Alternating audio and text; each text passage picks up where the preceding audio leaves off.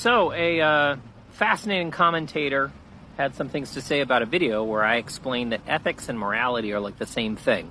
If you call something moral, you call it ethical. If you say this is unethical, you say it's immoral.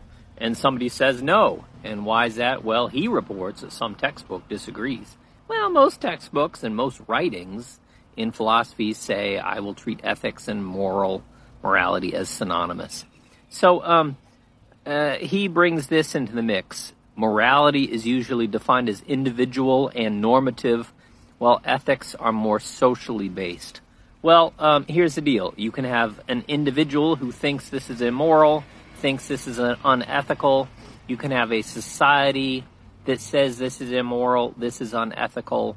There's the society's sort of overall views about what's ethical or immoral, blah, blah, blah. But it's the same thing. And I guess if somebody denies this, which most philosophers affirm, it would be great to sort of come up with some sort of example where like, oh, this would be unethical, but it would be moral.